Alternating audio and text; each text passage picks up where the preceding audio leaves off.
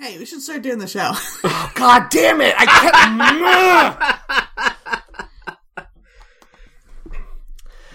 Hi, and welcome to Hack the Net, where every week we provide the internet with the life hacks they demand. I'm Matt Herron. I'm Jeff. I'm Louisa Herron. Jeff, you're shaving your introduction down by the syllable. Eventually, it's just going to be "ja." Yeah. Like just a wordless sound. Yeah, that's pretty good. You could. I mean, I feel like just grunting to introduce yourself is getting into like redneck comedy tour territory a little bit. What is that thing called? Blue collar comedy tour. It's weird that the they have opposite of a redneck redneck. and blue collar, huh? They should be called redneck blue collar. You put a blue collar over redneck for contrast. Redneck blue collar sounds like a failed dating app for like conservatives. It sounds like a parody of a Dr. Seuss book. Okay. Also for conservatives. Yeah. One that has no point or plot, and it's just like, see? Liberals? At the end. That's it. Yeah. Is Dr. Seuss for conservatives just because they did that thing where they were mad that the racist ones got blocked? Is that why now that's a conservative thing? I don't think Dr. Seuss is for conservatives. I thought you just said it was. No, I'm saying that this parody... Just this one book is? This parody of it would be targeted at because I think audience. Dr. Seuss might be for conservatives because it's very stupid and bad. Yeah, I know. don't agree with that. You hate whimsy. We all know. It's not even that I hate whimsy. I just like... It's mostly I that you can't hate believe, whimsy. I mean, I do hate whimsy, but also... I just can't believe that anyone thinks it's good if you just wrote a children's book where you made up half the words. Especially because it's rhyming. And part of the joy of hearing a poem that rhymes is like, oh wow, here comes the word that rhymes with that other word. I didn't see it coming. This is so clever. But if it's just a made up word, there's nothing clever about it. Correct. That's fine. My favorite video game is all a bunch of made up words that don't rhyme, so... Pokemon? Yep. Elite Beat Okay. Agents. Oh. Yeah, no, it was Elite Beat Agents, you're right. Yeah. I don't know why that's the video game that popped into my head when I was trying to think of an obscure game, but that's what I got. It's a pretty obscure game, so it makes I don't sense. remember that one. It's exactly. That's what I was going for. It's one of those weird ones where Nintendo could have just, like, translated it and released it, but they put a ton of effort into localizing it to, like, make it not feel Japanese anymore. I don't get that. Did it have like a lot of alcohol references or something in the Japanese version? No, it was just like a totally different game where the Elite Beat agents are like, they're not secret agents, they're like kind of school, like boys' school uniform wearing cheerleaders that hype people up. Yeah. And like it had a whole different soundtrack and obvious. I just remembered. Sorry. No, it's okay. Go ahead. I just remember, like, the most egregious example of, like, localizing, ruining the flavor of a game when I played Chrono Trigger, and there's that scene where everyone's sitting around drinking out of mugs, and there's a drinking contest going on. Oh, no. And then when you go up to the table, they're like, yes, we're all having a contest to see who can drink the most soup. Yeah. Oh, soup, that's right. I forgot. What? You can't do that. At least in the Game Boy remake, they changed it to soda, which I guess is better. But the first time they were like, soup. That makes sense, I guess. Couldn't they just say grog? No one knows what grog is. Yeah, but it is alcohol. Yeah. Oh, speaking of Chrono Trigger, did you guys play that demo for Sea of Stars? No, not yet. After you guys pointed out that you thought I would like it, I went and played the demo and found it enjoyable. That's good. Have you played Chained Echoes yet, Jeff? No, I don't even know what that is. Oh, I thought you would have heard of that. It's an indie, not that indie. I don't actually know if it's indie or not, but it's on Game Pass, I think, and I played a little bit of it. It's very Chrono Trigger feeling, and it's pretty good. When does Sea of Stars come out? That's I kind of want to wait and just play it. August, I think. Okay. Yeah, it's sometime around then. I played the demo, and it's very funny because there's like some stuff has been like redacted for spoilers. Oh no! And like we buried Jimmy Hoffa's body in. There's like a part of the dialogue that is just in brackets says this part is censored for spoilers. This character died on the way back to their home planet. Yep. Yep. Censored for adult content. Gross. Anyway, Jeff, you should play Chained Echoes if you haven't. Yeah, maybe. I've been kind of feeling the RPG itch. I think I want to finish Dragon Quest XI first, though. Oh, God, that's a good game. When is fucking Dragon Quest 12 coming out? They've released 40 versions of 11. Did they announce Dragon Quest? I think they announced Dragon Quest 12, right? They have announced it, but they haven't said when it's coming out yet. It's called, like, the Fire... Flames of Fate. Yeah, there it is, Flames of Fate. They still have never released Dragon Quest X outside of Japan. That's weird. Yeah. I played a version of it that was, like, fan-localized or whatever, and it's bad. I only played 11 2 years ago, but didn't it come out like 5 years ago? Yeah, it's old. Yeah, I think it's even older than 5 years. I think it came out in like 2016 or something. Man. Let's find out. Dragon Quest 11. You think of that being the most popular game series in the world, or in Japan, or I'm not sure the details, but extremely popular. You think they would get on making more of them? July 29th, 2017. So, yeah, almost exactly 5 years ago. That's this very night. That's good, I think, though, to take your time and do a good job. Yeah, exactly. To, really focus on making it a nice experience. I am worried that they've been focusing so much on re-releasing 11 over and over and over again that they haven't been doing that. They did a very good job, though, I thought, with voice casting. Like, they clearly spent a lot of money. Because most video games, most things with a voiceover cast, they hire like 2 or 3 quite talented people just to do all the voices. But for this one, they had the right kind of accents for the parts of Europe that they intended you to understand the characters were from, even though it's not Europe, and originally in Japanese, I'm sure they didn't try to do those accents, you know? Yeah, it's interesting. Very complicated. Like your friend speaks, fluent English, but has a trace of an accent that's kind of hard to place, and it does seem a bit Scandinavian, and then you find out where he's from is actually kind of Scandinavian equivalent, and the voice actor is a person from Iceland, so that was pretty clever. Yeah, I liked discovering that, because when I first started hearing that character speak, I'm like, this is a British person who doesn't know how to do a Brooklyn accent. For the listener, I want to say real quick, I know Iceland is not Scandinavian, but a lot of the same cultural things are involved. I don't know what counts as Scandinavia. It does make me a little bit worried for this upcoming spin-off game with that character that, I found his voice to be pretty annoying in the original. Yeah, his voice is annoying, that's true. I wonder if it'll be different because he's younger in the prequel, I guess? Spin-off? Treasures, prequel. It's called, right? I think it's out. Yeah, I can't... Is it out? I don't think it's out yet. I don't remember. I thought it was. Dragon Quest I don't think Treasure. it comes maybe out until later this year. Yeah, maybe. I've been so underwhelmed by every Dragon Quest spin-off. Yeah, it is out. I can't imagine. Came out December. Like really? Yeah. See, that's how bad it was. Yeah. Yeah, I haven't heard anybody talk about it. It's, supposedly by it was directed by the guy who made the beloved but extremely unknown Dragon Quest Monsters Joker games for the DS. Oh, yes. Yep. Those would be good ones to come out on the Virtual Console, all those weird Dragon Quest spin-offs for the Game Boy. I would play Dragon Quest Monsters again and again and again if I had the chance. Yep. I probably played that one more often than Pokemon during certain periods. Okay. Is that one where, like Pokemon, you try to raise creatures, or is that a fighting one? Both. It has the same battle system as your normal Dragon Quest, except instead of having a party of humans, you have a party of monsters. The thing that hooked me is there's every enemy from the Dragon Quest series is available as a monster, and in the breeding system you get a new monster based on which two you breed together, and you lose the previous monsters.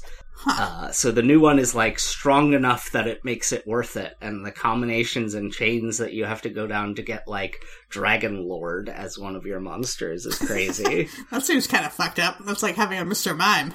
Yeah. Yeah, well, you can get the dragon form or the man form. Weird. Good game. You can have both of them in the same party? I think so. Weird. Yeah, I think it takes place in some kind of weird dream universe. Who knows? It's also randomly generated dungeons, which makes it very replayable. Ugh, I hate that. I don't think that either. Yeah, not great, but, That's why, even though I love the Persona series, I've never finished Persona 4, because randomly generated dungeons, it's just never good. I guess they were good in Diablo. Yeah, I get a weird feel from randomly generated dungeons or ones where they don't, like, fill in all the details very well, and it's a feeling like, oh no, nobody cares about me. Nobody cares about me enjoying this game. I have that feeling all the time. Yeah, I mean, yes, but in a game, but in a game, I want to feel like, oh, they care about me enjoying it, and they gave me all the clues, and they left me these little pathways to follow, and yeah. Yeah. What did you do this week, Louisa? Speaking of exactly that, nice. I've been playing more of the game Tunic, which I know you guys have talked about. But I really like it. I only have been playing it less than a week now, I think. Yeah, and love that game. The people who said it was like classic Zelda were spot on. It is so much like classic Zelda, and I really love that about it. I like how, spooky it is. See, that's the one thing I didn't like as much. Like when you... Sorry. No, when you figure out a way to visit the world at night, not just during the day. At night, there's a weird, like, crackly, staticky music going on, and there's ghosts everywhere. I don't love that. Yeah, it does get, so it gets creepy, but, like, the aesthetic is so consistent that, I don't know, I kind of like it. I also like that it seems to go out of its way to differentiate itself from Zelda after seeming like a very obvious kind of almost rip-off at first.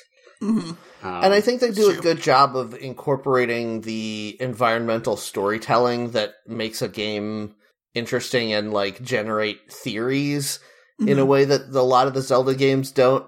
I mean, I think that Zelda games do generate theories because they don't explain things very well, but this game is clearly intentionally sowing, like, mysteries so that there is space for people to be like, but who is that shopkeeper? How is that related to this? Like, it clearly is, but he's a giant skeleton somehow? Yeah. It's a very lovely, little thing where it's like intentionally recreating the kind of, childhood imagination spin out that we all did with Zelda, which did not have all of that stuff in it, but we got it from it anyway.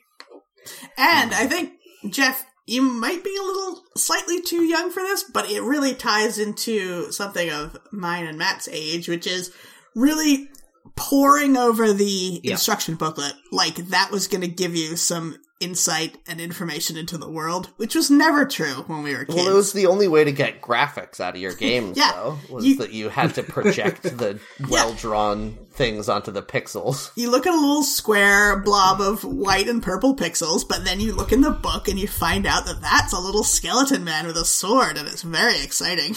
Sometimes it was important because that's the only way you would know, oh, this is a beetle with a shell, so I need to, like, use a bomb on it or whatever. Mm-hmm. Yes. There were important... No, sorry, you said had a butt. Go ahead.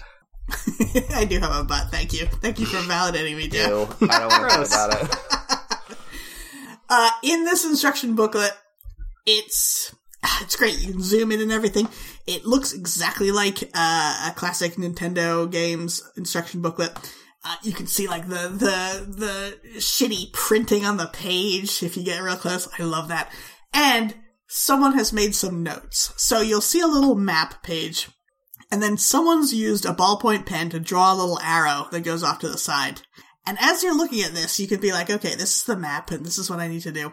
But if you, like, take the time to look again, and you're like, oh, no, someone did draw an arrow that goes into this cloud where there's nothing else on the map, And then you go there in the game, and you go where the arrow's pointing, and suddenly there's a secret path, and it's like, yes, this is where someone's cared so much about me playing the game that they really have thought of every detail.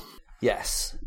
And I think that, I mean, you said you don't like it, but that makes me even more like the mystery aspect of the game, that it's like, who did this and why, and how does that relate to, like, the thing that's so wild is that there are things in the game that reference things in the instruction booklet. So, like, within the universe of the game, they are aware of the controller.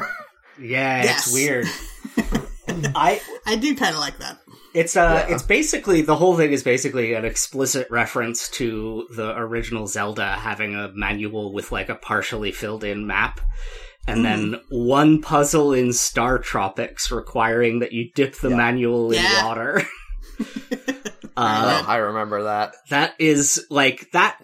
Manuals were a part of my childhood gaming, but they weren't a useful part, except sort of in Pokemon, because it had, like, a partially filled in Pokédex at the back of it.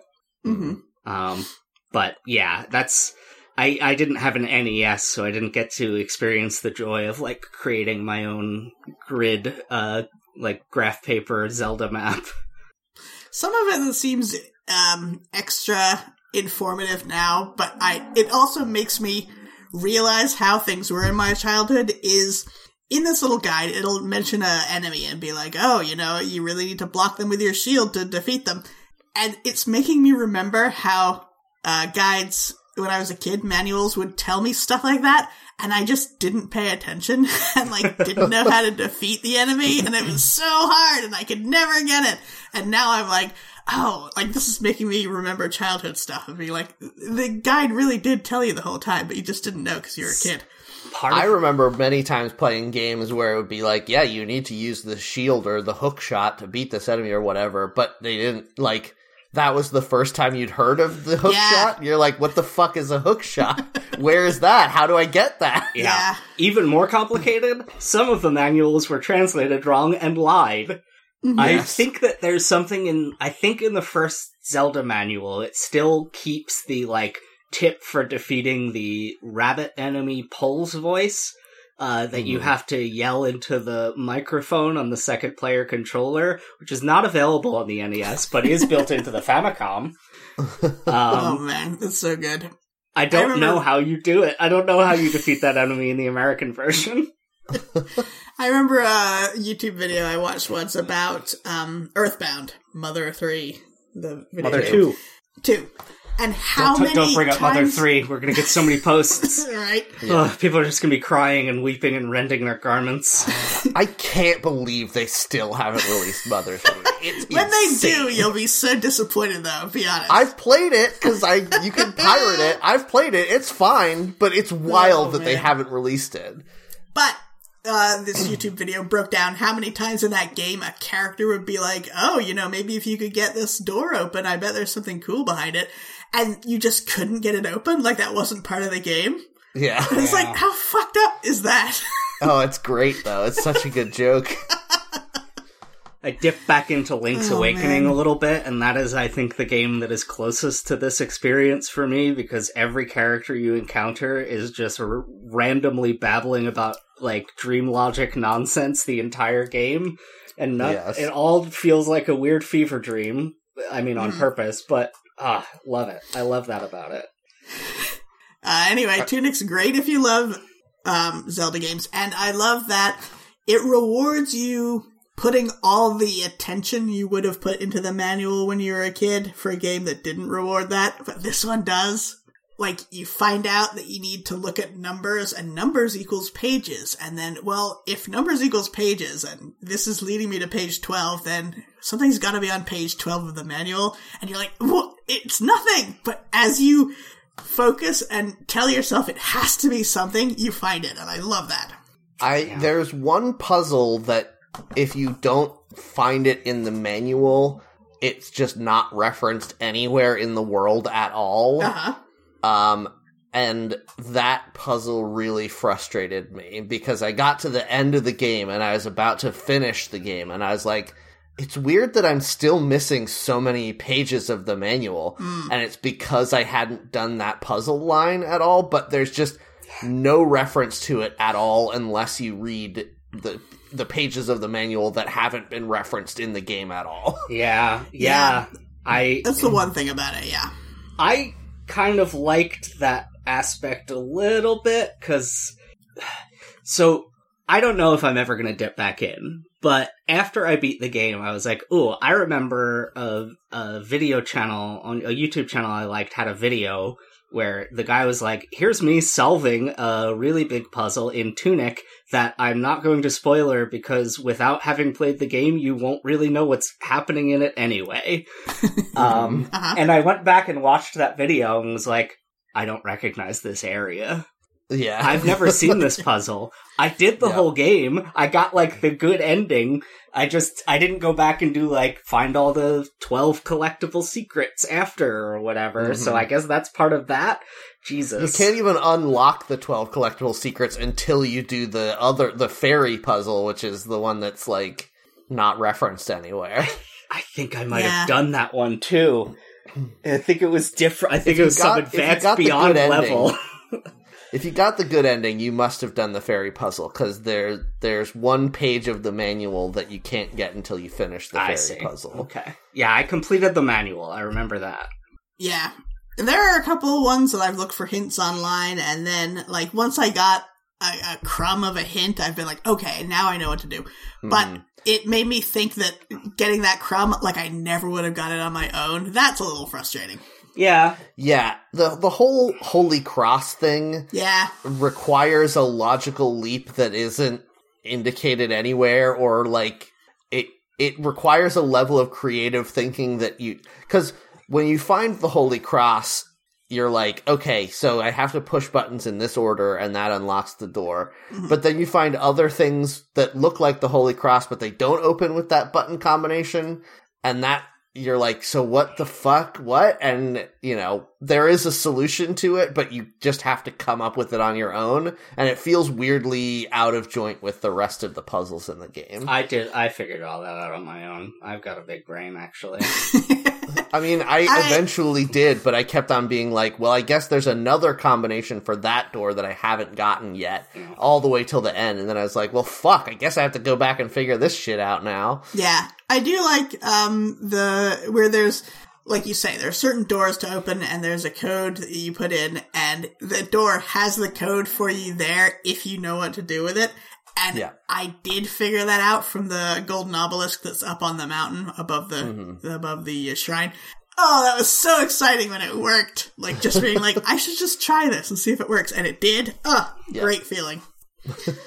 I love that about this game. So there were many moments of that. There were frustrating moments where I felt like I never would have figured out the puzzle, but there were plenty of puzzles that I did figure out, and that felt great. Good job. The only area of the game that really feels very bad to me is the radiation mines. Oh, I don't know. Quarry? Yeah, the quarry, yeah. The quarry sucks. Just like, it sucks because there is an object that you can get that makes it so you're not constantly dying of radiation. Yes. But it's in the mines, and it's very hard to find. So you're exploring this area that's killing you, being like, I know there has to be a solution here. It fucking sucks. I found that object without even trying. I don't know how, but when it's like, oh, you should use this object to feel better, I'm like, oh yeah, I have that object. Great. And, I turned off, being able to die. And that has made my experience so much better, because I do not enjoy games where it's like, you carefully time your button presses to make sure you don't get killed by this boss. I hate that. So I just don't have it on at all. No problem. Yeah. I turned off dying for like 2 boss fights after losing 1,000,000 times because I was so frustrated. Yeah. But it's good it has options to play either way. So. Yeah. Anyway. Yeah. There's a reason that game took me like 30 or 40 hours. It's because I am, I guess, patient about, like, it hooked me enough that I didn't get frustrated at those parts. Yeah, so, I love the game. I am almost done. I got a bad ending, and I'm like, okay, I know why I got that bad ending. So I'm working to get the better ending now. Yeah. And I didn't expect it to tie so much into the childhood feeling of playing games, which it did a great job of. So, I love that about it. Wonderful game. I wonder if they'll be able to carry that forward into Tunic 2, which they have announced they're working on. Yeah. I wonder if they'll try to update it to be like later versions of these types of games, or if they'll keep it the same level of... It'd be cool if they had an in-game, like, game facts forum. That would be pretty good. Like the next generation of instruction booklet. The game Anodyne is another, like, Zelda-like, and when they made Anodyne 2, it completely updates to be sort of a take on Ocarina of Time rather than just the originals. So that's pretty cool. I think that's an approach. Yep. Yeah. Anyway, what did you do this week, Matt? Okay, I've got 2 quick things. Number 1, I went to the movie theater for the first time in over a year. And I went to go see James Cameron's new masterpiece that's making all kinds of hubbub at the box office. I'm, of course, talking about Titanic in 3D. Nice. How was it? It's good. Like, I forgot that it's just a good movie because it's so memed on. Yeah. Like, but the problem is, as I watched it now, I mean, I hadn't seen it since I was a young person, like a teenager, and then I saw it again, and I was like, this movie is succeeding in spite of the script, not because of it. Yeah. Like, James Cameron is a very good director. I think that is probably true, but he is so bad at writing dialogue that it is shocking. People say, like, oh, it's corny and everything, but it's like a movie in the classic Big M movie sense. Like, it works on all those levels, and I think it does great for that.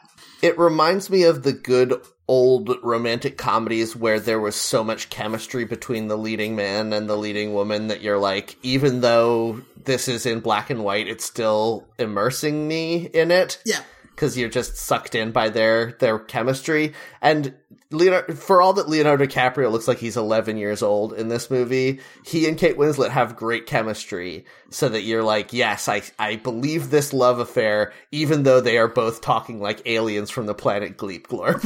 Yeah. And then he decided to just make a bunch of movies about aliens from the planet Gleep Glorp. Yeah, he was like, well, if I can only write dialogue for aliens, I guess I know where I have to go next. Oh, I just learned just now that James Cameron is Canadian, so that explains all of it. Oh, yes. That is the planet Gleep Glorp. Yeah. There's a scene where Kate Winslet and Leonardo DiCaprio are walking together for the first time on the deck of the ship the day after he saved her from committing suicide off the back of the Titanic. Mm-hmm. And the dialogue, obviously I'm paraphrasing, I didn't write it down, but Kate Winslet's dialogue is, I'm thankful to you for saving me. I'm mad at you for being impertinent. You're rude, I'm leaving. No, you leave. What's that you're holding? Pictures. Can I look at those? You're a great artist. Goodbye. What? They gotta cram a lot of dialogue into those dialogue scenes so they can have more CGI people falling off boat scenes later. It's true. And when we were driving home, Jen and I were talking about Billy Zane's character and how, like, hilariously two-dimensional and angry he is. Yeah. But there are a bunch of moments where you're like, oh, well, maybe this indicates that this is because of this other trauma this character has experienced or whatever. There's like hidden depths to the character if you think about it, but it's entirely Billy Zane's performance that's conveying that, because the script has none of that. Like, the scene where he's shooting a gun at them while they're running through the water, which is insane. There's just no reason for him to be doing that at all. But you do see him having a psychotic episode, and it's like, what in his life before this made him feel like pursuing them into the sinking ship was a good idea? But you do feel like that character does need to do that for some reason, but the script doesn't have anything for you there. Yeah, I can see how Billy Zane could get there, because that's that rich guy thing of nothing's ever not gone his way, so when it doesn't, he's like, well, time to get a gun and kill some people. It's true, but I feel like just that would lead to a character that is completely without nuance. But Billy Zane does provide a nuance where you're watching it and you're like, this isn't just I mean, honestly, rich people in real life are less developed characters than this, I feel like. Yeah. Because you're watching it and you're like, there is some reason, there's some emotional need that he isn't even aware that he has that is causing him to lash out like this, you know? Yeah. No, it's good. He does a good job. He is kind of underrated. Did he do Phantom after that? Yes. Did that like kill off his career? He slammed evil for all of us, if you'll recall. I think that the like wildly different response to James Cameron's very strange filmography is interesting because all of the things that you said about Titanic are true about pretty much all of his movies, where the script, like the plot, great, the dialogue, the vibes, impeccable. You understand why the characters are doing what they're doing, even if the things they're saying are completely insane. I do not agree. I have seen Avatar, and I did not feel that way about Avatar. I feel like the cast of Titanic make the movie work, because they are all extremely good performers working with bad scripts, whereas the cast of Avatar, other than like Sigourney Weaver, are mostly like meat-faced nobodies. And when they are trying to sell me on any kind of emotional depth, I'm like, what? I don't understand what you're saying or why, and you are boring to me. Yeah, well, that's what's interesting to me, is it, for some people it works in some of his movies and not in others. Yeah, I suppose that's true. Yeah. I mean, I will say I like Terminator 2. Yeah, that movie rocks, but you know what? It's got the mortal sin of action movies, child sidekick. The child in that is not terrible. Yeah, he's not good at acting. His dialogue sucks, but he's not bad. But I like him. Oh, weird. Yeah. Weird. Yeah. I mean, part of it is, just like Billy Zane in Titanic, Arnold Schwarzenegger also has like an undefinable charisma that for some reason you're like, I do like this guy. He delivers genuinely good performances as the Terminator. Like, well, because he doesn't, there's no emotional depth required for that role, I guess. There's like a specific void of affect that he's very good at doing, even though I'm sure in his normal life he's kind of affable and charming. Yeah. But like whenever... I guess that's what I'm saying, though. I feel like somebody who just does a no-affect role without any like inherent charm can be very boring, but there's something about Arnold Schwarzenegger where even if he's delivering the worst dialogue in the clunkiest way, you're like, I do like this guy though. Right? It's weird. It's a weird effect. Like when I saw that new Terminator that the alt-right people didn't like, Dark Fate, I was like, yeah, Arnold's doing a good job in this. It feels like the Terminator is back. It doesn't feel like it's just Arnold Schwarzenegger in a movie again. Yeah. That's pretty good. Anyway, the other thing that I've been doing the last couple of days is I've been playing the new video game about a group of witches and wizards gathering together to fight against a dark lord. I'm, of course, talking about Final Fantasy Theatrhythm Final Bar Line. Oh, man, what a title. I like your two bait and switch topics for this week. That was very clever. And also, what kind of name is this game? I haven't even heard of it. It's a rhythm game based on Final Fantasy, right? Yeah. There's been 3 games in the series. It's called Final Fantasy Theatrhythm. That's the name of the series. No. Yeah, it's not good. And this one is called Final Bar Line. I don't know why. Bar like a ballerina bar? Bar like a bar in music. Oh, like the final bar of a sheet music. So you don't dance? No. Okay. It is... You can dance if you want to. Yeah. What about if my you don't have a hat on. So the game is just the soundtrack to all of the different Final Fantasy games, and you click the various button combinations in rhythm with the music. But what's fun is you get a little like key at the beginning, and you can choose one Final Fantasy game to unlock. And then as you play through that, you have access to the characters from that game, and your rhythm button hitting makes them fight through the game. So it's like a little encapsulated sort of summary of the plot of the game as you're playing through the soundtrack.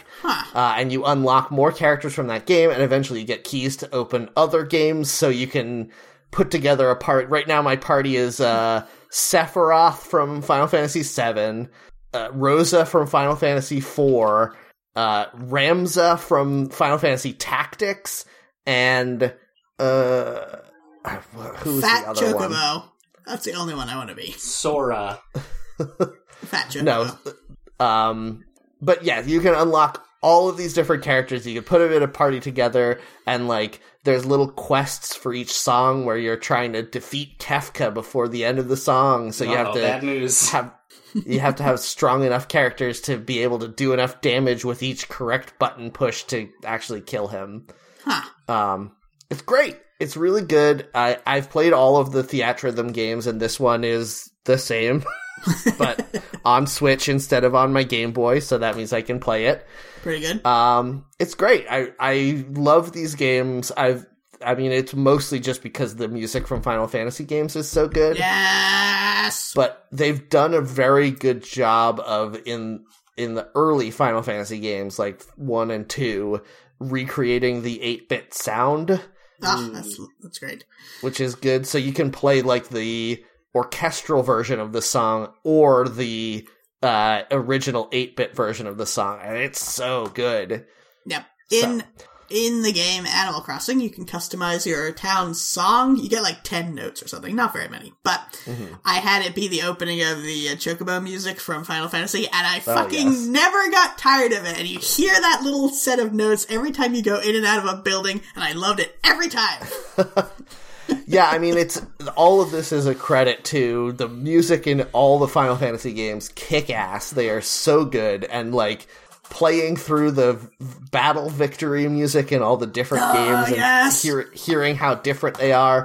It's really exciting. The game's only $40, I think, and like, I mean, it'll probably come down in price eventually, but it's great. And what I think maybe the reason this one's called Final Barline is because they've already announced that they're going to be doing a lot of DLC for it. Okay. So in the game, you can play, I think, the soundtrack of every game ever released that has the words Final Fantasy in the title. And then for DLC, you can get the Saga games, or there's another DLC pack for the Chrono games, and there's another one for the Xenogears games. They're not all out yet. They're still releasing all those DLCs, but I'm so excited for getting the DLC for Chrono Trigger and the DLC for Xenogears and like all of these Square Enix RPGs that I loved when I was a kid, and the soundtracks still evoke memories. I mean, we're getting very nostalgia gamey in this intro, but it's great. The only downside is I usually like to play video games while I'm like watching TV or listening to podcasts, and obviously you can't do that because you have to hear the music. But if you like rhythm games at all and you have any memories of Final Fantasy music, you have to play these games. Well, I guess this game, because the other ones are on obsolete hardware. So just play this game. It's great. I highly, highly recommend. That's pretty good. Do you get to suplex a train is my main question. I haven't yet, but maybe, probably. That's good They enough. do a lot of that kind of stuff. Pretty good. I have not put Sabin into my party at any point because the first game that they make you start on one of the easier soundtrack games so that you can warm up. So the first game I played was Final Fantasy VII. And once I finished that and unlocked Sephiroth, I was like, I never need to have another fighter. It has to be Sephiroth every time, right? Yeah, definitely. But Sephiroth's a bad guy, Matt. Yeah, well, you know. Don't you feel slightly evil playing as a bad guy? I mean, for a minute there, I was contemplating having it be an all bad guy party of Sephiroth, Kefka, Golbez, and Albus, whatever the guy from Final Fantasy Tactics is called. The Ghost Train. Yeah. That's really tough, because Kefka doesn't even have, like, an understandable motivation. He's just the Joker. Yep. He's the one-winged angel, right? Who's the one-winged angel? No, Sephiroth is the one-winged there we angel. go. Sephiroth is an eco-terrorist of some kind who is doing all this stuff for, like, good reasons.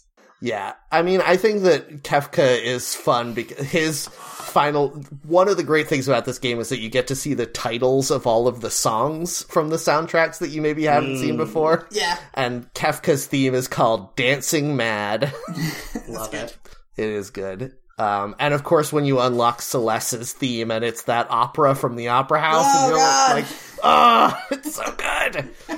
Anyway, the reason I didn't do an all bad guys party is because you really need a healer in your party to get through some of them, and there's never been a healer villain in Final Fantasy. Damn. I mean, maybe you could become the first healer villain. What does that even mean? You could take that job. They're hiring for Final Fantasy Matt, 16. become a villain in a Final Fantasy game? Is that what you're saying? Mm-hmm. No way. You don't have enough jackets with tassels on them. I could buy a lot of crystals on Amazon, I bet. Now, see, you're already not thinking correctly. You want to steal the crystals from a medieval king of some From type. Amazon. I want to steal the crystals from Amazon's... a tribe of warrior women. Exactly. Yeah. There you go. Who inexplicably have, like, steampunk technology for some reason. Yep. No, they just worship the crystals as gods. Okay. Because they're so backwards and stupid compared to our green-haired protagonists. Mm-hmm. But they wear fur bikinis, right? So you can have some good art of them. Of course. And inexplicably, a prehensile tail is attached to the back of it for some reason. Yeah. The only game that has prehensile tails, they do explicable it a lot, actually.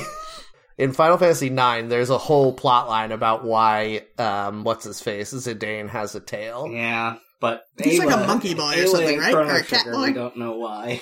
I mean, he looks kind of like a monkey boy, but he's actually a genetically engineered life form from another planet. Oh, yeah, he's a Saiyan. He and the bad guy in that game are both basically just Kakarot from Dragon Ball Z. They were sent to Earth to conquer it, but then he lost his memory, and then he became the protector of Earth. That's fun. Yeah. So anyway, Jeff, what did you do this week? I made either the best decision or a terrible mistake in anticipation of The Legend of Zelda, Tears of the Kingdom, releasing in May of this year. I saw on the Switch eShop that I could get Breath of the Wild and the DLC for less than the price of just the base game because it was all on sale. And I was like, yeah, I'm gonna do it because I want to play Breath of the Wild, and I am more likely to do so on the Switch than on the Wii U. Yeah, Jeff, you were the one person on Earth that bought Breath of the Wild on the Wii U, is that right? Yeah, because I didn't have a Switch and I was like broke, so I wanted to play it right away. Yep. I really love the fact that Tears of the Kingdom has been announced and like it's on track, just a few months away. They've decided that Breath of the Wild is now trash and they're just going to put it on the eShop for like practically nothing. So that means a lot of people who I know who never bothered playing it originally are playing it now, which is very fun. Yeah, Nintendo doesn't really do deep discounts, so the fact that this was like a third off or something was like, it's never going to get cheaper. I think I'm going to rebuy it so I can play through Master Mode and have a good time getting my ass absolutely whooped by the most basic enemies in the game. Oh man, it's such a good game. I also have been considering doing that, like going back and playing Breath of the Wild again to warm up, but I worry that I'm going to do the opposite and get tired of it before the new game comes out. Yeah.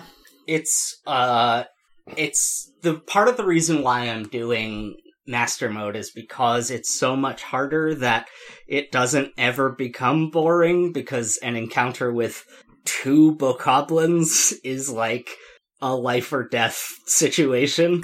Because like that feels like it would become boring if you got killed by bokoblins every 15 seconds. Right, but like if you are careful and clever, you can survive these encounters. And there's like way better rewards if you they added for Master Mode, there's a bunch of platforms held up by the, like, Octorok balloons all around. I love that weird bullshit. Yeah. And the treasures on those floating platforms are insanely good. Like, on the Great Plateau, before I had even gotten all of the runes, I got a sword that had a power of 44 compared to the best sword I had found so far, a rusty broadsword with a power of 10. So it was like, I went a little bit out of my way and like had to kind of strategize, and then I got this super powerful sword that could finally mow down some bokoblins very easy. Yeah. I really love that part of the DLC, sneaking around, because that was my favorite thing to do in the game anyway. Yeah. So, like, watching bokoblins talk to each other from, like, behind a rock and trying to sneak up and figure out when you can pick one off. I loved that. I do find it a little disturbing how much Nintendo, like, called out those perversions in the trailer for Tears of the Kingdom, though. Because so much of the beginning of the trailer is just seeing these bokoblins, like, doing mining or yelling at each other. Yeah. It's so good. This world that I want to live in, just like people go nuts about Pandora. Yep. That was the other thing. I also got a giant tattoo of Hyrule on my back.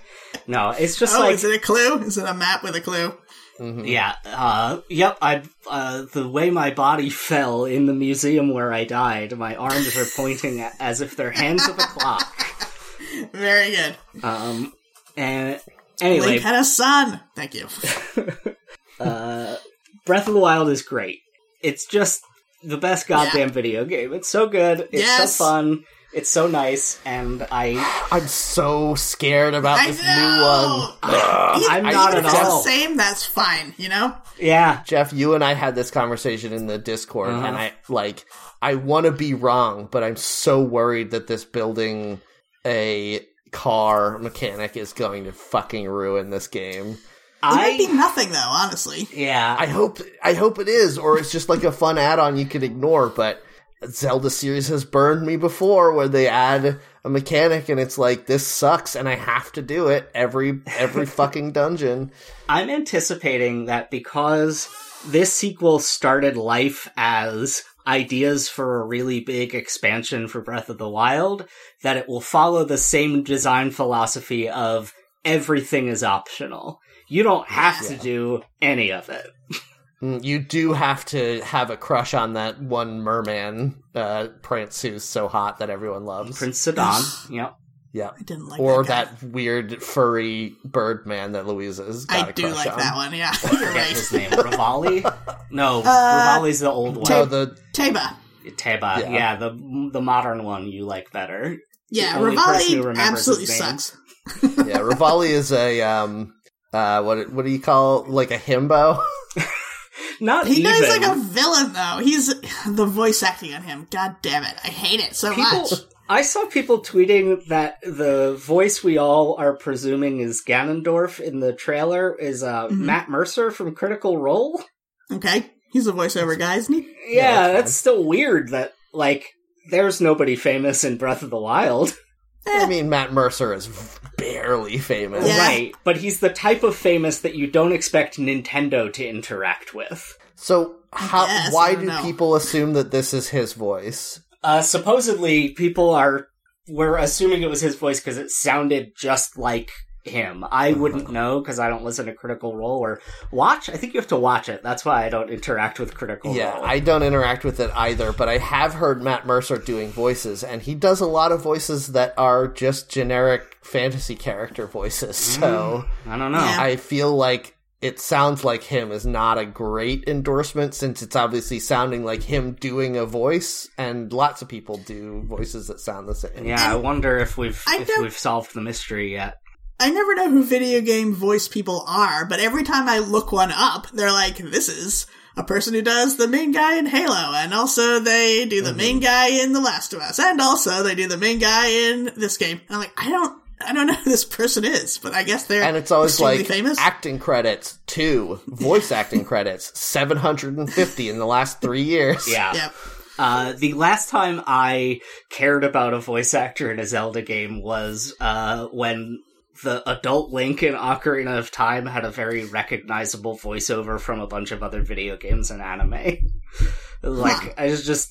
If you play Fatal Fury or King of Fighters, Joe Higashi has the same voice. He just... Like, right. A couple Japanese voices for animes, but I don't really watch subs over dubs, so... but I can't imagine them casting someone like a name, even if it's a name for like a small subset of people. It's weird. Right. See, that's weird to you, but to me, if you told me that several of the voices in Breath of the Wild were actually very famous voice actors, I would have been like, yeah, I guess. They're not. I've looked them up to be like, what's up with the voice acting in this game?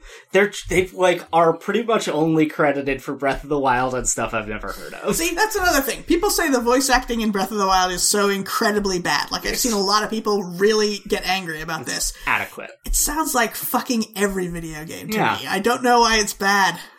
I also feel like this loses its punch to me because in the modern era, I feel like everything now is cast with people that I don't really care about and don't know about, but who are hugely famous on TikTok or YouTube or something. Uh-huh. So, like, other people are like, oh, it's JoJo Siwa, and I'm like, okay, cool. I don't give a shit. Like, Yeah. if you told me that JoJo Siwa was doing the voice of Zelda in the new game, I would have no more information about what Zelda will sound like than I do now. Yeah, that's fair. And, like, I just found out yesterday, the guy who plays the husband on the BBC Ghosts, who is going to be on the next season of Taskmaster. Do you guys know who I'm talking about? Yeah. I don't know. Mike. Ghosts. I don't know his real name. Yeah, his name is Mike on the show. His real name is like Kaylee or something. I don't know. It's a name that I'm not familiar with. But anyway, I'm still on the season of Taskmaster with Charlotte Ritchie from Ghosts. So. oh well, Yeah. her husband on Ghosts. Great. He is going to be on the next season of Taskmaster. I just found out that before being cast on Ghosts, he hadn't done any film acting, but he had a YouTube channel with 4 times more followers than the population of Britain. That's wild. Yeah. I think Florence Pugh was like a very small-time YouTube musician before becoming an extremely famous actor. Really? Yeah. Oh, she's so good, though. Yeah. Is she? Do we like Florence She's Pugh? great in Oh yeah, the things no, she's in. she's an absolutely, Louisa, an you don't absolutely think wonderful Florence Pugh is actor. good? Her voice sounds like a bag of gravel being poured down the stairs, and I cannot Sure. stand to listen to her. Oh no, Okay, I don't but mind she's a that. good actress regardless of if you find her voice annoying. I don't know. Is she? Part of it is that you refuse to watch most of the movies she's in. Yeah, a bunch Yeah, of them but are I too saw scary. Little Women, and I did not think she was good in that. Oh really? I thought she was alright. Oh yeah, you didn't like that Little Women though, right? Because it kind of told the story weird. Timothy Chalamet sucks real bad. Yeah. A lot of reasons, yes. But I also didn't think she did a very good job, so. I think she's great in Midsommar. Yeah, that movie is great. I like her in Black Widow as Black Widow's little sister or whatever. I did feel like her reprisal of that role in Hawkeye was a little like lazy, I Yeah. guess. A lot of them. The joke was that she wasn't. Yeah, that's true. The joke was that she wasn't afraid in situations where normal people would be afraid, and then they just kept doing that joke forever. That's at least consistent. I have probably fewer problems with the Marvel things than most people, but the inconsistent characterization to get jokes bugs me a bunch. Like, Drax, when they encountered him, he was like, oh yeah, he doesn't understand figurative language. And then that happens once, and at no point ever again is that brought up. He's just like a dumb guy. Yeah. He, uses and understands figurative language throughout the entire rest of his appearances. It is weird how they themselves will be like, Drax isn't dumb, he just doesn't understand this way of speaking. And then immediately they're like, we can't think of any jokes about that, so we're just gonna make him dumb instead. Yeah, very Yeah. strange. At least with Yelena being, fish out of water. They stay consistent with that. Mhm. So, I don't know. Anyway, I'm looking forward the to new Thunderbolts movie is probably going to be bad. Yeah, right? probably. I'm looking forward to Florence Pugh as Princess Irulan in Dune Part 2, though.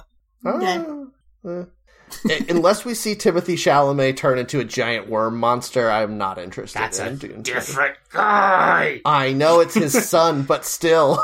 Wait, is Timothée Chalamet's character in Dune, Paul Dune, is his love interest Florence Pugh? No, it's Zendaya. Yeah, his Okay. love, his love he is... marries Florence Pugh in Little Women, spoiler alert. Yes, and he's married to Florence Pugh in Don't Worry, Darling. No, that's Harry Styles, or one of the other One Directions, right? Oh, is it? Okay. Timothy Chalamet is not one of the One Directions, Louisa. Well, he could be. You could just slip him right in there and no one would know. He's American. Yeah, no one would notice. To be fair, I did for a while think he was French, but that still doesn't qualify him to be in One Direction. Oh, man. Anyway, yeah, it's complicated. There are people within the... She wasn't in It's Complicated. I get it. That out. Nice. There are people within the Duneverse who would like for Florence Pugh and Timothée Chalamet to be a couple. Oh, okay. Create a very powerful alliance in the galaxy and make the spice trade more profitable. There's a disturbance in the force. Yeah. Yep.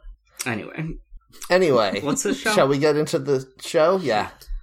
So, on this show, we go to the WikiHow suggested articles page, and we put in a random word so we can see a list of articles people have requested related to that word, and then we give people advice about those things. And today's word is hope. Hooray! When I first got hope on the random word generator, I'm not going to lie, I spent a good 10 seconds being like, is this going to be too depressing for me to even read to see if it's worth us doing an episode about? But it's not. It's delightful. A lot of it is about orthopedic surgery. I really like the one that is only on this list because it's incorrect, Yes. which is how to cut pictures in Photoshop. That's extremely good. That's just... what a delight. I also like that it's clearly they don't know how to use Photoshop, how to cut pictures in Photoshop, because I guarantee whatever program you're using, if it lets you do such a thing, it has a little icon shaped like a pair of scissors, and you use that. Yep. That's what you do. Just hit Control-C. It cuts everywhere. Actually, I guess that's copy, isn't it? Yeah. Yeah. Is there a Control-X. What is it? X. Control-X, yes. Nice. Control-X. Come on, always Matt. Copy. Cut. Get him. Taking away your 90s kid card. Yep. I also like how there's several things on here. How to fill a hope chest. How to revive the hope chest. Mm-hmm. All right, Pandora. People don't use... Like, the reason people don't use hope chests anymore is because young women can move out and live on their own without getting married now. Yeah. Why would you want to revive that? I guess you could revive it by making it illegal for women to live on their own. Is that what we're going for? The trouble also is, the idea is you sew your own clothes, so you fill your hope chest with beautiful things, a wedding dress also, usually, that you've spent many, many hours making, so that you have them when you're an independent married woman. But you don't wear clothes like that anymore, so that doesn't make any sense. Yeah. Also, I've just now learned that in Australia they call the hope chest a glory box. No! Whoa, no, that's different. That's the thing that Pinhead You just brings need to to you. cut a hole in Figure the out lid that. of your hope chest and then lay down in there. Oh, you figure out the lament configuration in the glory box. Uh-huh, yeah. Gross. So anyway, How to... there's... go ahead.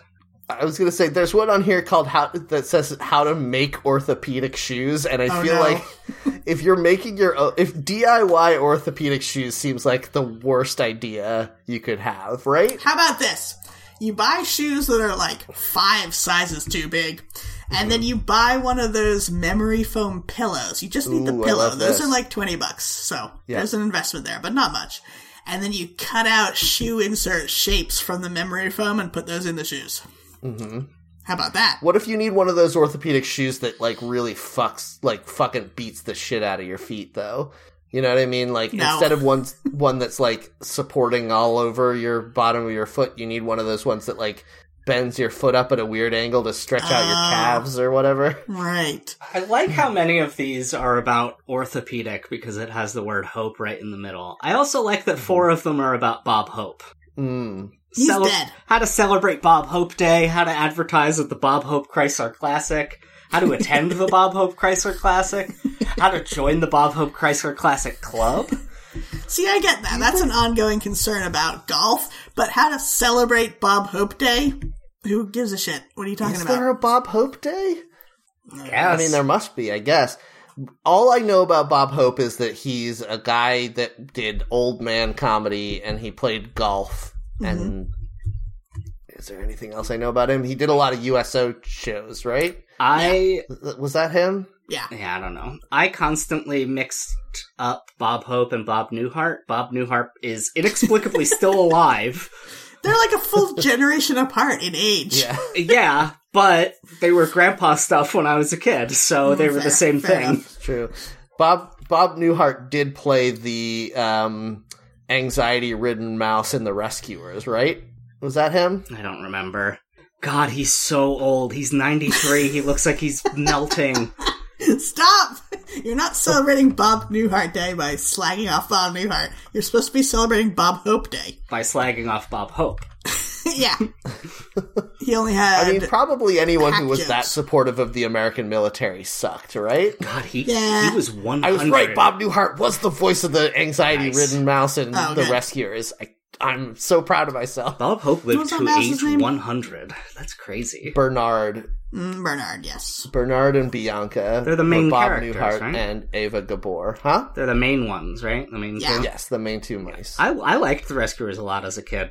I think Yeah, I should watch those again. I feel like I watched The Rescuers Down Under more because, I don't know, I was a weird kid. Yeah. There's that giant eagle for no reason. Like, maybe those exist in Australia. Yeah.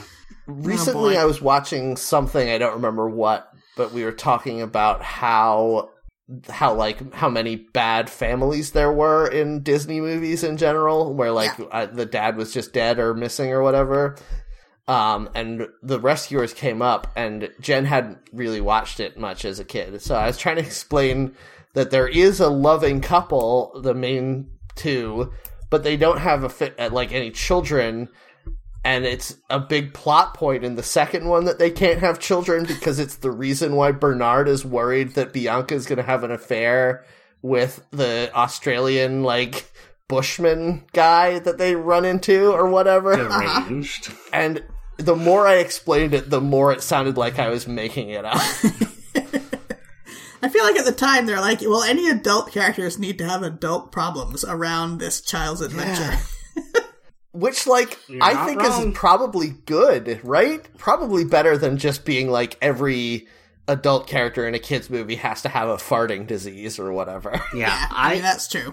I like the idea of children's media being like the main child character in The Rescuers. There is a human child who is kind of in a situation that is beyond her capability to deal with. That paired with competent adults who are setting aside their problems to help the child, I think is a good setup. Yeah, I feel like in a lot of Disney movies they really undercut the animal characters by making them not be responsible adults. I appreciate that in The Rescuers the mice show up and they're like, yes, we are mice, but we do have a 401k. We do our taxes, we understand how the world works, so we are going to take care of this situation. Yeah, it's nice. Did you know that the villain in The Rescuers was going to be Cruella de Vil originally? That would have made more sense, probably. Yeah, they kind of made her look like Cruella de Vil. Yeah, They kind of changed it last minute because one of the producers was like, no, absolutely not. Cruella de Vil looks really great in that other movie. We're not going to try to recreate that. Is she in some way collecting animals in The Rescuers that I don't remember? I think she's just collecting children, right? She has crocodiles and might have something made of croc leather. Oh, yes, that's right. But she loves those crocodiles. She calls them her babies, right? She collects children to work in her gem mines because she's trying to mine old pirate treasure from under the bayou somehow, I think. No, that's Right. Rescuers Down Under. You're getting into that territory now. No, the Bayou No, in is... the first one. The first one's Yeah. in the Bayou. Yeah. Wait, they're both in... No, Down Under's in Australia. Yeah, the second There's one's Yes, I there's no- understand that, but it's still a swamp. Like, No, it does no, happen in no. a swamp also.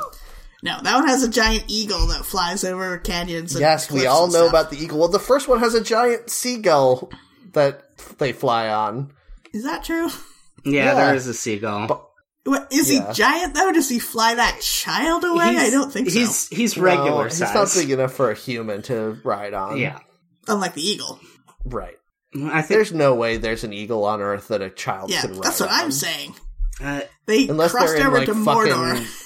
Yes, in Middle Earth. it looks here like the eagle is simply carrying a rope that the child is holding on to. Is that also implausible? That's more implausible, I think. Really? Unless I'm having a Mandela Yes. effect, I believe that there's a scene of that little boy flying on the back of the eagle at some point. Yeah, I don't remember. Boy, I thought it was a girl. It's a girl, No, in, a the girl in first the one. first Her name's one. Penny. Okay. Yeah. That's probably part of why I Um, watched. Why I had the first one at all was Yeah, because my we talked mom's about name this. is Penny. Yep. hmm But what if Penny met a dinosaur? Yeah, who knows what would That's happen? something fucked up about kids' movies that you don't see anymore that we saw so much of in our childhoods, which is mean adults could kidnap you as a child and make you do some kind of child labor, and it would seem like no one could help you, but thanks to movie magic, you would get helped. But it's like, that's such a terrible thing to think about when you're a child. I know that mice aren't going to actually come rescue me. Yeah, and I know that the things that people get kidnapped to do are not usually like Yeah. exciting pirate treasure adventures. Do you think there was a kid out there who was like, I would like to get some gemstones, though? Yeah. What were we talking about? I don't know. The Rescuers, Bob Hope Speaking Day. of gemstones, how do you see the Hope Diamond up close? Very carefully. Isn't it still in The Smithsonian? Might be. Smithsonian? Yeah. We saw it at the Smithsonian, I think. Matt, you can do this. How to earn easy skill points in Star Ocean: The Last Hope. Okay, so all of the Star Ocean games, the main thing you need to do is you need to get your main character to have whatever the move is that pops an enemy up into the air, and then you can juggle them for a long time. Then you go to the place where there's enemies that have 1 billion hit points, and then you just juggle the enemy until they die, and then you get a ton of skill points. That's worked in every Star Ocean game I've ever played. I haven't played the most recent one, but The Last Hope is not the most recent one, and I have played that, and it does work. Excellent. Well, that's too actually- informative. That's I- actual advice. I was for that basically game. just guessing that you would know the trick there, but you did know. Excellent. It's true. Star Ocean games are pretty good. Maybe, Somewhat good. similarly, maybe you could help us spend the perfect weekend in New Hope, Pennsylvania. Well, first thing you need to do is you need to get an Airbnb somewhere in the downtown area so you can walk everywhere. And then there's like a little like food court where they have experimental it's like starter food court for people who want to start a chain. So there's like one-off little booths for like, oh, here's where you can get I'm experimenting with starting up a little pie shop. Try this like pilot program for little pies. Oh, it's so good.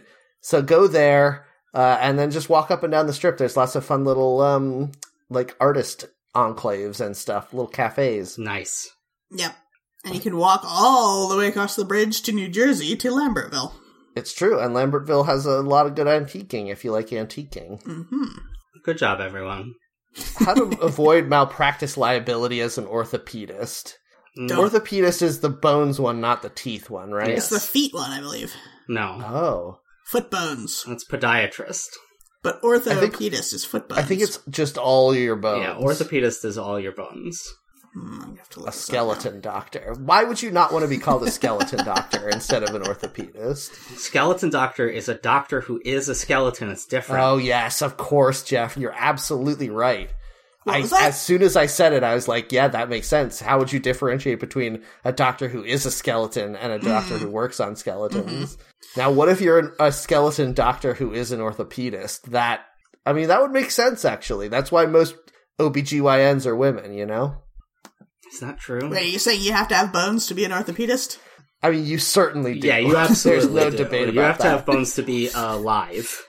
I'm saying that if you were just bones, you probably would be drawn to the orthopedic field. Okay. Dr. Bones of some kind. Like a real Star Trek Dr. Bones. Mm-hmm, He's dead, Jim. I'm a doctor, not a miracle worker. Yeah. He knew all those things because he was a bone doctor. I was trying to remember the name of the guy who played Bones in the recent Star Trek movies. Carl Urban. Carl Urban? Carl Urban. I was gonna make a joke about being sad that Carl Urban was dead, Jim. But he's not. But I couldn't remember his fucking name. No, I know. I was gonna be like, oh my god, Carl Urban died? When you said he's dead, Jim. Pretty see? good. That's what I was gonna do. I see. Yeah, that is fun. Very good. Man, the cast of that kind of middling Star Trek reboot series of movies was really stacked, huh? Yeah. Yeah, oh man, I just saw the trailer for the new Dungeons & Dragons movie with Chris Pine. I think that's going to be a good, bad movie, you guys. Yeah, we talked about that last week. I think it might be regular I'm nervous, good. though. I don't think it's going to be good, but I do think it's going to be a funny kind of bad. I think it will be enjoyable on its own merits, primarily. I agree with that, but I don't think, I guess you're right that I don't think it's trying to be a good movie. It's whatever it's trying to do, I think it will succeed at. Let's say that. Yeah. Right. Which means that it's just good, right? Let's get into it here. An hour and a half into the podcast. Let's define good and bad art. I do like how that sexy Earl or whatever from Bridgerton is in there as a paladin. Yeah, that is good. The Duke. That's right. He's the Duke. Yeah. That guy's hot. I hope he is shirtless through most of the movie. Fun. Burp. Sorry. Okay, well Jeff just burped on Mike, so maybe that's the no. end of the episode. I don't even know why. That never happens on mic. Yeah, you should turn away at the very least. I didn't expect or it. not say the word burp as you're burping. It just kind of happened. Sure. Didn't anticipate it. What is Only Hope? Play Only Hope. Oh, on the piano. Is it a song? I don't know it. Who can say what the something? That's Only Time. That's different. Only Hope. Oh, yeah, the Enya hit Only Hope. This is the thing I decide to get really mad about for some reason. I'm happy to entertain inaccuracies about the living status of Carl Urban, but I draw the line at getting the names of Enya songs wrong. How do you bleed hope brakes? What does that mean? Hope seems to be a brand of bicycle or motorcycle handbrakes. Should you be bleeding them? That seems bad. Yeah, you want to bleed your brakes when you're changing the brake fluid. Blech. Why do Are bikes we have getting brakes? too good at giving advice, you guys? Yeah, Yes. we between the three of us, we know everything, so... We maybe... No, that's definitely not true. We don't know for a anything second about there. Bob Hope Day. For a second there, you were about to agree with that, though. I could hear it. Yeah, Like, that I do think completely that between the insane three of thing us- I said, you were going to be like, yeah, that is true. I do think between the three of us, we could give genuine advice on a lot of topics, like maybe more than you would expect. But I also think that there are big blind spots, like how to apply for a Hope scholarship. Yeah. Like none of us can give Hope. advice about that. You gotta have hope, first of all. Is the Hope Scholarship some Christian thing? It sounds like a Christian thing. Do I need to be Christian? Yeah, definitely. Well, anyway, thanks everyone for listening to the show. Yeah, good. Finally. Were you guys? I felt like you guys were really trying to stall me out towards the end. Yeah. There, just leaving long silences. I drank so much iced tea, I need to go to the bathroom. Okay. Well, thanks everyone for listening to the show. If you liked it, please rate and review us on your podcatcher of choice, and please tell your friends about the show so we can continue to grow.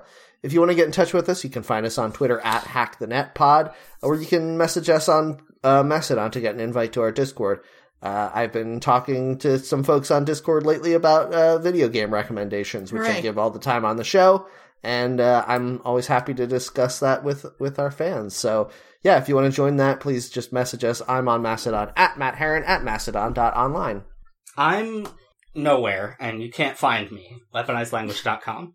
But if you do find him, you get $1 million. Yeah, I'll give you my pot of gold. Very good. All right, you can talk to me on Mastodon at Louisa at mastodon.xyz. All right, thanks everyone for listening to the show. Please come back next week, but in the meantime, don't forget that everything I've said is correct. I don't know if people are into it. I'm the best around.